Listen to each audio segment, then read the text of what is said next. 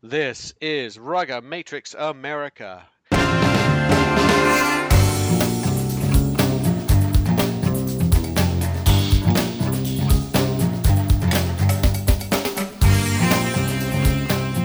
Hey, welcome to the show, everybody. This is Alex Goff, editor-in-chief of RugbyMag.com and Rugby Magazine, and the new August issue of Rugby Magazine is out.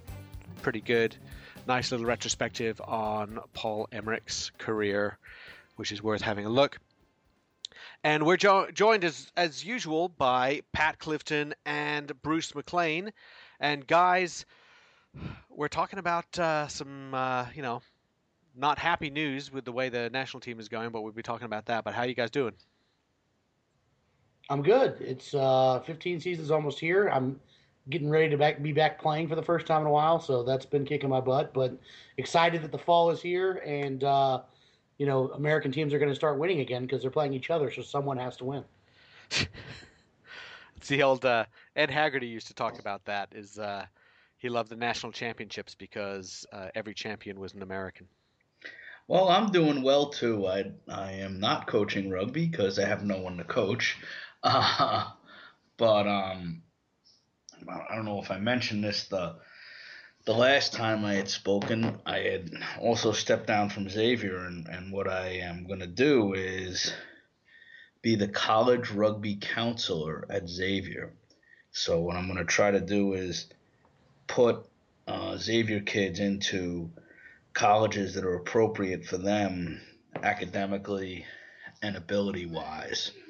So that should be pretty interesting. I still would like to coach rugby. I just don't necessarily have anyone to coach.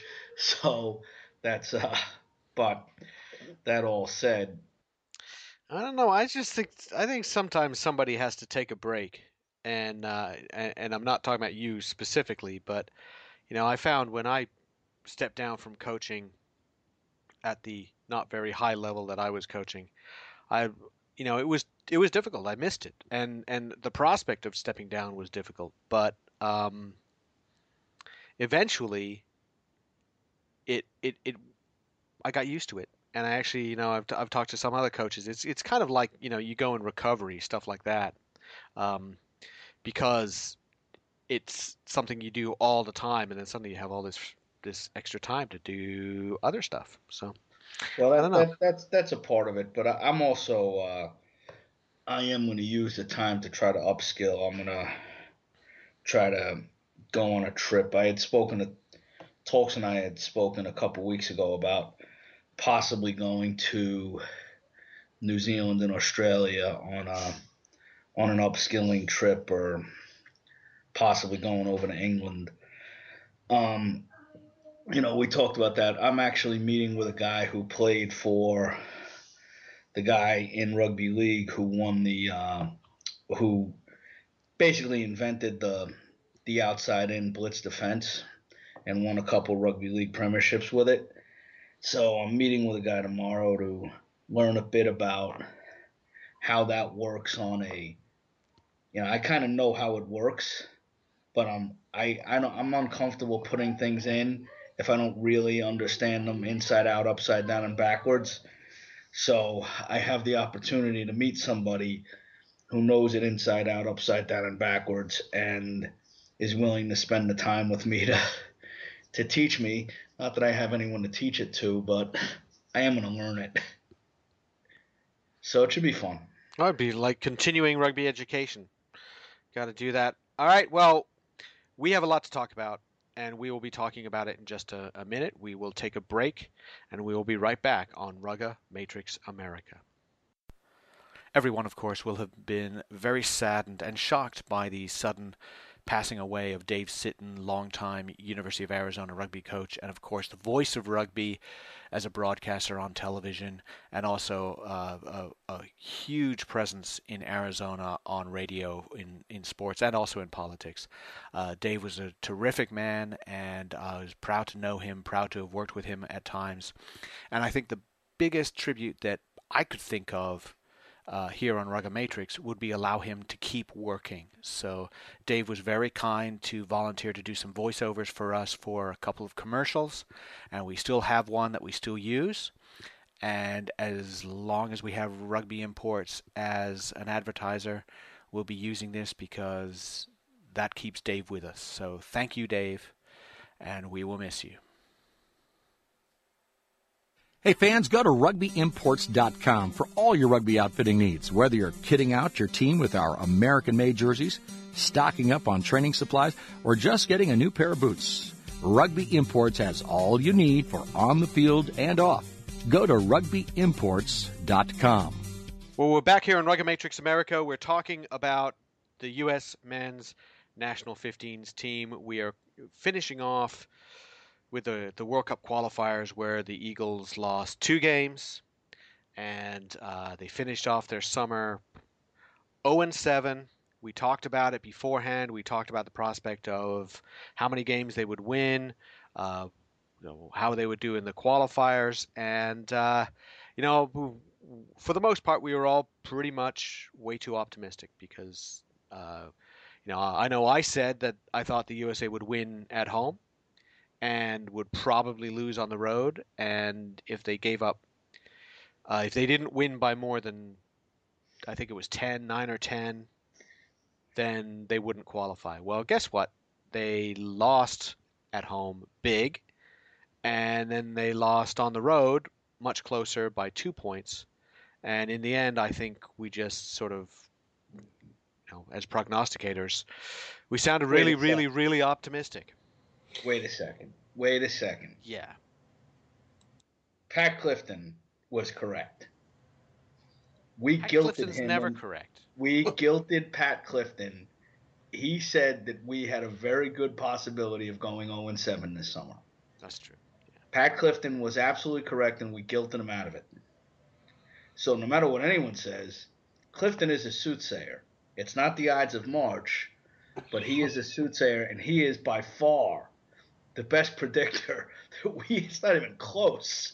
Yep. And you and I get stuff wrong. I was I mean, if anybody gambles, you may as well just go the other way. Yeah. I'm the worst. It's not even. I'm probably under 50%. Pat is. He's a genius, and the bookies make money on you, but not a lot on me. They kill me. Well, I don't know that I would have predicted that I don't think I predicted they were going to go 7. I did see it as a real possibility, and I was the only one, I think, out of the 3 of us. You didn't predict it. You saw it as a real possibility. Mm-hmm. And the fact that you're on an American podcast makes it very difficult for you to actually predict that way. Right. Is in as far as, you are friendly with a lot of the people that you're talking about. What? In the fact. Well, you have to be. I mean, in the press, how could you not be friendly? I mean, it's such a small community. How could you not be friendly? I've only been threatened to be beaten up a couple of times, so most of the time it's pretty friendly. But no, you're right, and the reality is we wish I couldn't have wished to be more wrong, than this time around. But I mean, I don't know that I would have expected it to happen this way. I guess, the way it started, the way the spring started, the way the summer started. I could see us going this, but I think most everyone was surprised by what happened in Charleston, and we're probably going to jump into that. But even I didn't expect that. So what I think was really unexpected in a way, if we had added a show right after Charleston, which we didn't. Would we have said, "Oh, they're gonna almost win the game"? I don't think we would have felt that way. I mean, I think we all. I actually thought they were gonna win. I thought the Canada played like hell in Charleston. I just thought we played dreadful, but we did. Canada played dreadfully too, and there were so many opportunities. I thought defensively in the lineout we were able to take them. I thought that if we were able to go up the guts on them, we'd be able to penetrate them pretty well. I thought that the scrum attack was going to provide us with some opportunity. And I think all that stuff kind of came to fruition. We just didn't pump any scores in. But we could talk about that. There's a lot to talk about, especially in the second game. The first game, there's a couple things to talk about.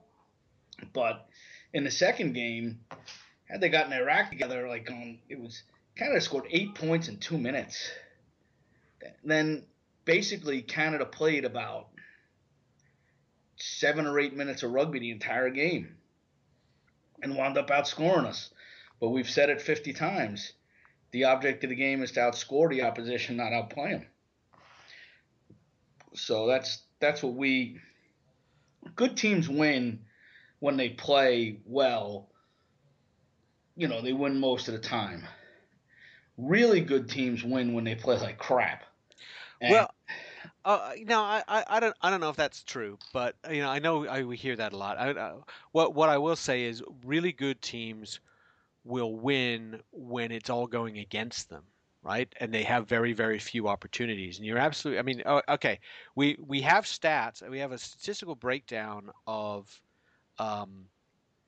the first qualifier. The USA, for the most part, dominated in possession. They dominated in territory. They dominated in phases. They dominated. I suppose you could say they dominated in. Well, they didn't dominate in kicking meters. They didn't dominate in hustle. No. They didn't dominate in line speed and defense. They didn't dominate in chasing kicks. So statistics are like bikinis. They show a lot of stuff, but none of the important stuff that you really care about. Well, at least bikinis cover the things I care about. Okay, that's fine. Well, but what they had, they dominated in set piece for the most part. What they had was the framework, right? So you look at it. Let's use another analogy instead of bikini, because now I'm picturing you in a bikini, Bruce, and I'm never going to get that image out of my head. You build a house. So the framework of the house, the sticks of the house were there. They just didn't cover it up. They didn't put any walls in there.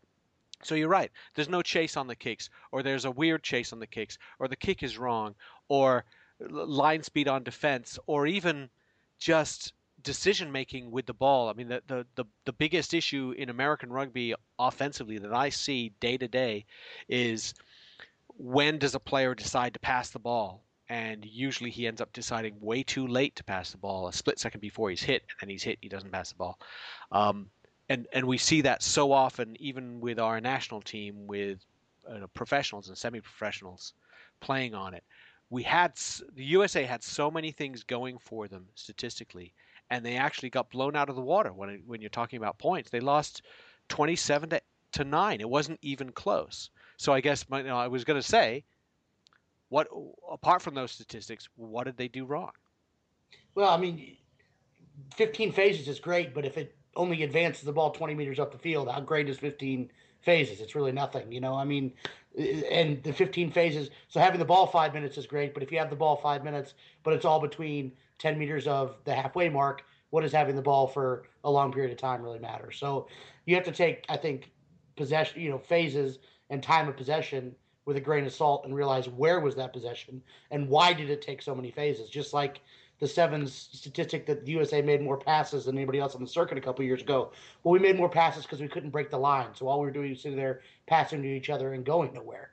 I think that is more what those stats were indicative of in the first qualifier. I mean, all right. So if they have so many phases, what are they trying to do? Are they doing so many phases, bashing back and forth, not worrying about gaining a lot of ground because they think that a big old hole will open up and Ngwenya or somebody will break through and they'll score a try? Or are they really hoping to go 5-10 meters and push them back and make their way to the line? Well, and I'm asking that question because I really don't know, especially in that first game. I don't know what their overall plan was. Was it to keep the ball and force Canada into making a defensive error? Or was it to keep the ball because we're so good, the longer we have, the more we're going to make you backpedal? Because neither of those things happened. Well, the thing is that when we actually did move the ball in either game, that happened where either someone like Luke Hume or Taku made just a break that somebody else would have made because there was a special individual step or effort, especially in the second game we saw that happen. Or it was the quick pick and jam, and we actually had the correct amount of numbers there to support it, and guys were wanting to win that point of contact more than the other guy sitting across from them. Those are the times when we did move the ball. So I don't know what the exact attack tactic was, but and I thought your article was great when you're talking about putting the box kicks in a box, because you can't sit here and rely on box kicks to be your offense over and over and over and over again, which is what the Okay. habit we fell back into. You could, if you were really, really great at them. I mean, if you were awesome, if your scrum half was able to look up and instinctively could see where the holes were, and kick to space, and everybody knew that's what he was going to do on his team. All of those things would all work, but of course that's not happening. And then in the first game, they started a passing scrum half, and Mike Petrie's and confirm this with me, Bruce, but Mike Petrie's number one skill is his ability to pass about 25 meters on a line. So what you should be doing with him is placing your fly half about 20 meters away from him, and spread that attack and make that first channel enormous. So if he wants to pass inside, we can pass inside, whatever. But that's the major skill. That's why you have Petrie on the field. And instead, what they did was they asked him to kick. I don't know why they kicked in the first game, and I would have selected Petrie over Shaw in the second game based on the game plan going into the second game. Only because he plays that game really well. So I don't know why they asked him to kick. I mean, you could say that the guys on the team didn't know he was gonna kick. He wouldn't have kicked that often had he not been supposed to kick. Well, it's been clear they've been box kicking for a good portion of the last year. It's not new. It's just, I mean, I think the frequency was more than before, but it's not new. So I'm not. All that said, I think that when you get out of that game, the thing that got me a little bit is they played lateral. They didn't penetrate. There were guys running a lot of different directions. They didn't dominate the contact, keep their feet. And Canada was using a tackle fan technique. Basically, they tackle and they just fan out and have 11, 12 guys cross the field. And it was very difficult to penetrate it. And the only way you could really penetrate it is to do some pick and goes and short runners and things like that. And I think that Canada didn't change that tactic, and the U.S. changed up quite a bit in the second match. And you just think about even early in the game, I thought that they could take some line out ball. They can do well with direct rugby, and they call it a charge ball or a Rambo. But I think that when you look at the game, especially the second one, like we get down right to the 5-yard line and have a line out and then get an overthrow. And they got penalized the first one. We went to 2, and they called them for knocking, smashing a lifter. Then it was funny because the ref said to take the kick again, and he made Toby take it from the 15-meter line. At that point, was it smarter to go for sticks or run the ball as opposed to redo another line out? And then we wound up not winning that line out on an overthrow. And then, then we get a free kick at the 5-meter line and get tackled at our own 6-meter line. And, maybe if we're a little bit more dynamic, we might have scored on those pick and goes that went to a scrum. And then after we scrum, we have a scrum at the 5 after that. And then we knocked it on. Then the real thing was, we still were struggling. And when Biller scored or almost scored, you'll notice that when he put it down, the referee blew his whistle and put his hand up. It's called try. He called a try and then went to the video ref. But it happened immediately. So he never gave Biller, he never waited for Biller to take that. Right after that, Biller stops. Try's been called. That's true. So when Biller got down, all he really had to do was roll his chest onto the ball. And he just stopped as soon as the whistle blew. So it was kind of a crap call.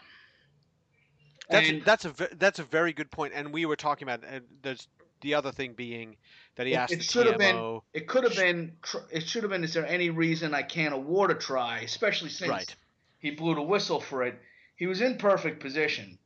Now, but the fact is that he called it as Biller put that down. Yep. And then that's it. Game's over. And you're not allowed to remind change people your calls, especially in something like that, because he would have had time. He was there one-on-one with he was there with Hearn. Now, and then even that, then we get called for a feed in the ensuing scrum, and Canada kicks it to touch. We get a line out. We go not straight. Then we go well, and we're moving it. We're playing really direct. Get it out to 10, and we butcher a pass. Then we get another 5-meter line out where they come down, they move a little play to Dahl. He knocks it on. And then we finally score. We finally scored off that counterattack where Nguyen scores on a really nice play. And then Canada gets 8 points in 2 minutes between the 20 and 22-minute mark. And then we had all those line-out knock-ons. We need those balls. And when we need to get out of jail, we can't keep butchering lineouts and, getting box kicks blocked. And it's just little bits of nonsense. It was just very frustrating because the reality is not only should we have won that game, we should have covered the VIG. We should have. You're right. That lineout, that lineout that Canada scored on, when it was, I don't know how that happened. The back line screwed up their alignment. I know exactly how. I know how it happened. You know why did, but yes, they scored, and in the other one, we just went to sleep and started playing catch defense again. And it was really the entire game was lost within a couple minutes of Canada getting some good play, or us not playing great defense, and then the other parts of it were us just not converting when we had opportunities. Yeah. So okay, no way Canada scored 50 twice. Let me just bounce back. Just to tell people, a reminder. You're tackled in goal. It's not a tackle. A tackle can't occur in goal. So you can wriggle around when you're taken down and try and get that ball on the ground. And that's what, Bruce, that's what you're talking about, is that had the referee not blown his whistle and waited a couple of seconds, Biller could have just done a little bit extra to get the ball grounded, and it would have been a try. So the 2 or 3 guys near him could have plowed in there. Sure, exactly. And that call, along with his instruction to the TMO, cost the USA a try. Now the thing about the TMO is 7 points because it was they got. They can take something from the NFL here when the NFL says the call on the field is such and such, right? So the call on the field is try scored. Then they're asking the TMO, do you see anything that contradicts that? That's what they could learn from the NFL is how they do that. But there isn't that. We're basing it on this wording. I'm just really frustrated with this goal line stuff because Biller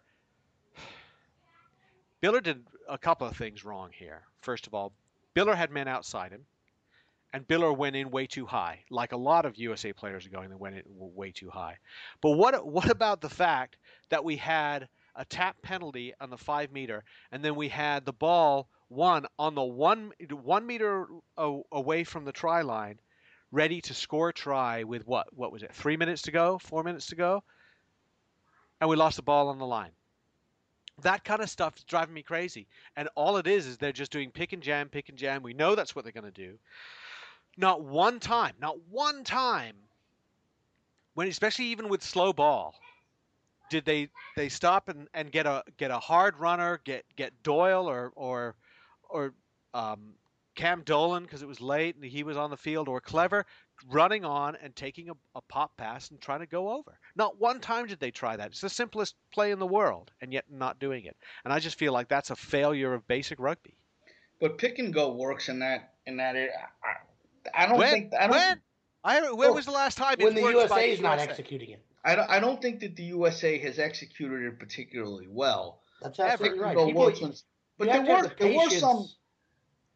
You have to have the patience and the discipline to do it the right way and do it over and over again and be willing to go 15 phases in that area. But and not stretch out. And I think that, I mean, I 100% agree with Bruce in that if I'm the coach, that's the play that I like to have made, unless there's a wide open hole created because you're doing it effectively. But the U.S. just hasn't been executing it properly. There were some pick and goes that I really enjoyed. There were somewhere like Sunil would make a little break, and then Taku would pick and go. I liked it when the backs would pick and go and off the one-off runner backline breaks. And Elof used to do that works, a lot. That works great. I mean, and I'm not Elof was great at it. He was the best at it. But there's certain things that they're doing.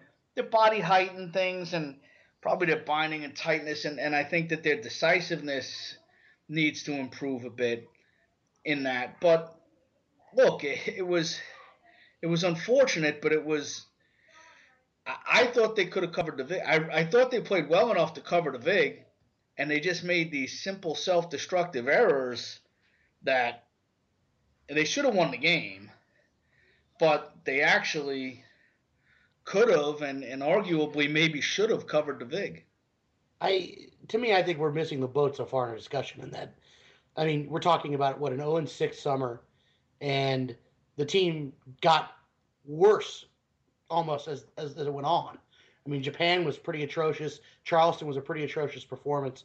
And then, we're talking about how many knock-ons in this game in Toronto when it's all on the line. I don't know off the top of my head, but there were at least 4 coming off of line-out ball when your thrower to your scrum half. The biggest issue we're not talking about is it's cultural. It's confidence. There's something inside this team that's not well, and it's not the players and their abilities to play rugby, and it's not necessarily the game plan or what we do inside of the 22 or what the plan is to do inside of the 22. It's that, to me, it's in players' heads, and there's a real issue, and I don't know what it is. I can't put my thumb on it, but the team that played in this late this summer, it's not the same team that played, against Ireland and Houston. I think the real issue is cultural and it's mental, and it's not necessarily player skills. It's a team issue that is unresolved at the moment. Well, doesn't that speak to the changes in coaching? We were going to be calling for perhaps the ouster of some coaches. We see 3 coaches leave. Tony Smith, the attack coach, is gone. I think obvious when you score 11 points a game over 7 games, that comes down on you. Scrum coach Derek Dowling, he's left as well. And Dan Payne, the forwards coach, left because his job at Life University is expanding. And in the end, what you'll see is you'll see a new staff, a little bit different look. Been talking a lot to different coaches about what they want to see in a different look, but there needs to be a more modern approach to the coaching, and perhaps that addresses some of the issues. I don't know. Rugby fans, don't forget that the USA Sevens International Rugby Tournament is not that far off. The USA Sevens will bring 16 of the best international teams to Las Vegas on January 24th to 26th. Yeah, it's 2 weeks earlier this time, and don't forget, there's also the Las Vegas Invitational. You're a rugby fan, and you're also a rugby player, and the LVI has competitive opportunities for 7s, 15s, young, old, and in between. High level, or just here for the fun. It's all in Las Vegas. Everybody's here for the fun in Las Vegas. Go to USA7s.com for more. We have good players. We have athletes. We have big guys. We have guys who are good on good teams, meaning that, you give them a role that, they make that role work. I think some of those guys show up and feel like they have to do more. But I think we also have a bunch of players who've not been tested at all. And even unless you are a supremely special individual, you can't go through that and not be tested and show up at an international where everything is on the line and know how to play desperately. And I think if I look at Canada, when I've seen Canada play, they know how to play as if their life depended on it. And I don't think the USA players know. They want to, they just don't know how. All right, that's going to do it. Thank you very much on behalf of Bruce McLean and Pat Clifton. This is Alex Goff. Don't forget to check out rugbymag.com, rugbymag.com Premier, where you can also, by subscribing to Premier, you get our rugby magazine, as long as a bunch of other exclusive content, columns, etc. And you can also subscribe to Rugby Magazine on your iPad, and check out, of course, on iTunes, the Rugamatrix America and Rugamatrix International show. Thanks for listening, everybody, to Rugamatrix America.